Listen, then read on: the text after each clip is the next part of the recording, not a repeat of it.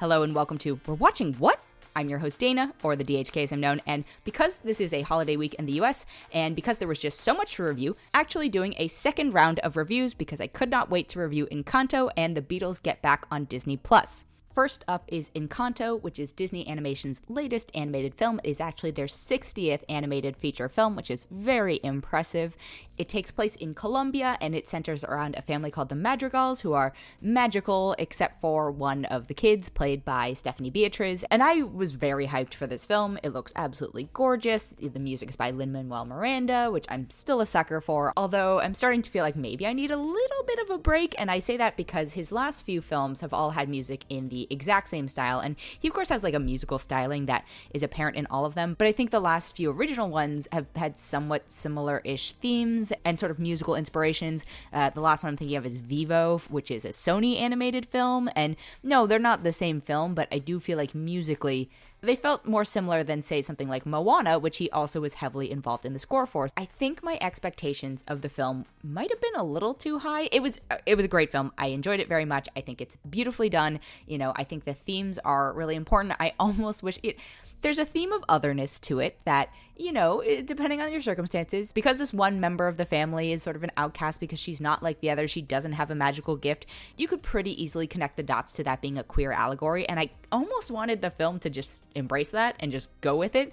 I think for every cliche that this film actually managed to avoid, it also fell into exactly just as many, so it was an interesting balance. And I think the other thing that I felt like I was missing from it, and this is going to be a slightly odd criticism, but I just wanted there to be like one banger of a song that really encompassed the entire thing for me. Again, the soundtrack is very catchy, very well done. There's one sequence in which I was like, did the singer breathe at all? Because it's the fastest I've ever heard anyone sing. It was very impressive, but and maybe this is just a sort of naivety when it comes to musicals, but I was like, you know, with Frozen, you've got Let It Go. With Moana, you've arguably got You're Welcome. You know, with most Disney musicals, we get the one song that plays over and over and is probably the bane of every parent's existence. So maybe this is revolutionary in that it doesn't have that and it breaks away from the formula, but I kind of felt like I was missing that from it. And that might just be me, you know, I don't think it took away from the experience overall, but I think it would have plussed it up in a way that would have made it be like, ah, yes, this is one of my favorite animated films of recent days. The performances are all great. Stephanie Beatriz plays Mirabelle, who's the sort of main young woman in it.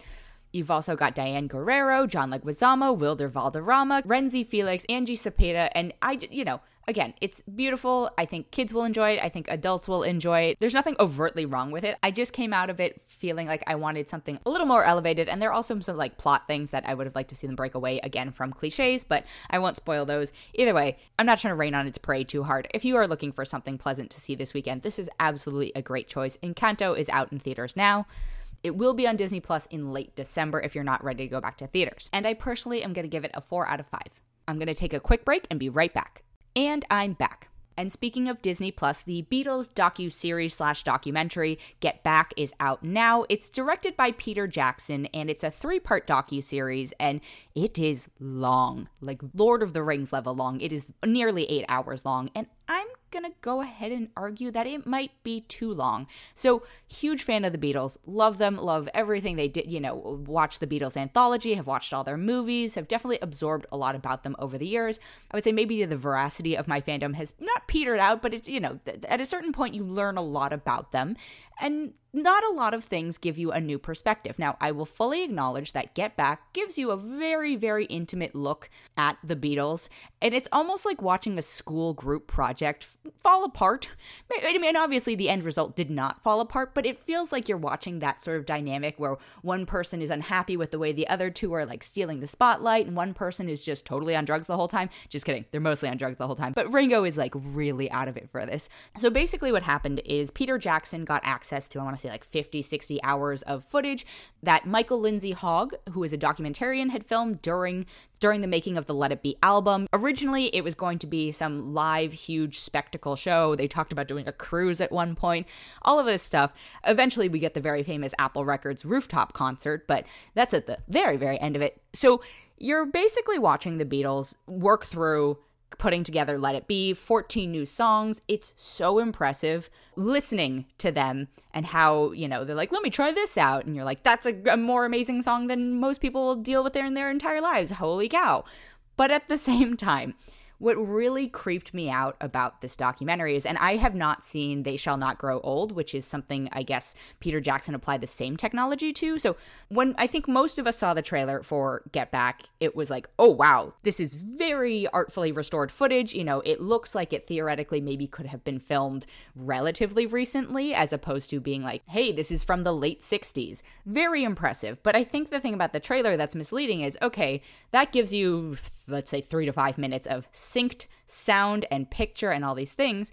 And what's misleading about the docuseries is that, and they are upfront about this, but they go, you know, sometimes the picture didn't survive, and we've attempted to match the audio to, you know, the most well-intentioned thing that applies to the story, but they're weaving the story together, and, you know, the story is clearly there, but I think the bits and pieces they are showing us feel too manipulated. There's this thing on reality TV they call frankenbiting, where it's like, oh, you know, you may say 3 different sentences and they cut them together and put a different image over it, so you can't tell that you've said something completely different. It makes things sound more dramatic. And I think the most specific example of this is in, you know, Paul is talking about Yoko, and clearly what he has said about Yoko. Like, I believe that he said all those words about Yoko, but the visuals do not match at all. He's not saying those things in those moments, and so the emotion doesn't match, and it's also just really creepy to sort of watch, like the sort of muppety mouthness of it, or like barely moving mouths. I found the visuals really off-putting, and so I think what ended up happening is I kind of ended up listening to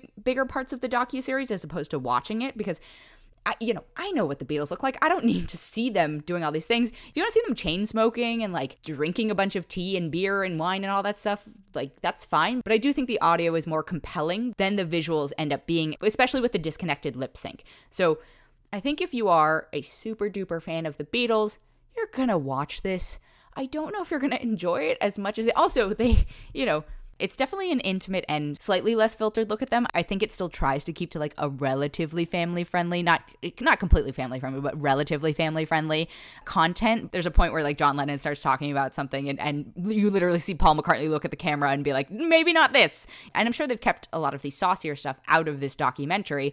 So the editing of it not only feels manipulative, but it's also like, well, you're also, yeah, you're showing them be realistic at each other and like combative and nitty gritty, and any group that works together and especially creatives, you know, there's going to be friction, but sometimes they're just really mean to each other. And it's like, oh, cool. If you really want to watch what is eventually the decline of the Beatles, this is it. You know, again, one of their most impressive albums, but also this is the end. Like, you are watching the end.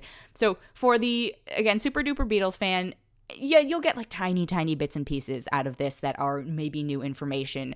You'll probably just enjoy the music and absorbing it. And I don't know if you need to watch all 3 parts. I think if you fall into that super duper Beatles fan category, you will end up doing so. But just story wise, it's like, this is also not for not Beatles fans, right? Like, it does a very brief job in the beginning of being like, here's the Beatles. They are the biggest band on earth. And admittedly, if you don't know who the Beatles are, maybe you're really young and you need some educating on music history, but it's definitely not meant to be the rise and fall of the Beatles. It's the very peak before the fall of the Beatles. It's not a retrospective of their entire career. The docuseries did do one thing that really cracked me up. It would give everyone little title cards, but because for the most part this is aimed at Beatles superfans, it was very funny because it would go like, okay, Michael Lindsay Hogg, the documentarian, someone who you might not visually know what they look like.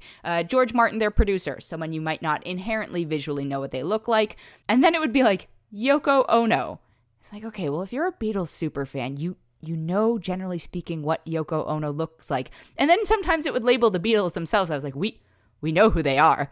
Who are you labeling them for?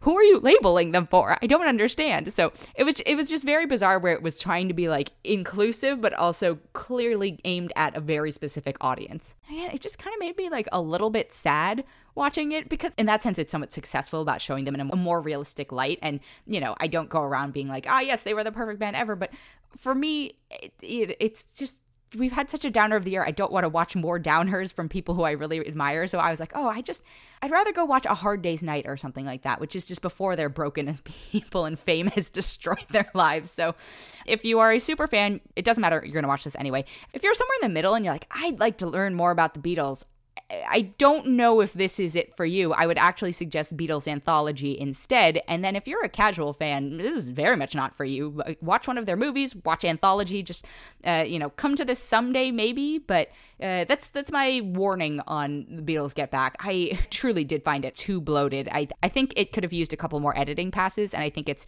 so obsessed with the fact that it has access to them, just like riffing and playing other people's songs. That's like, we got to get them all in. Anyway, Beatles Get Back is out now on Disney+.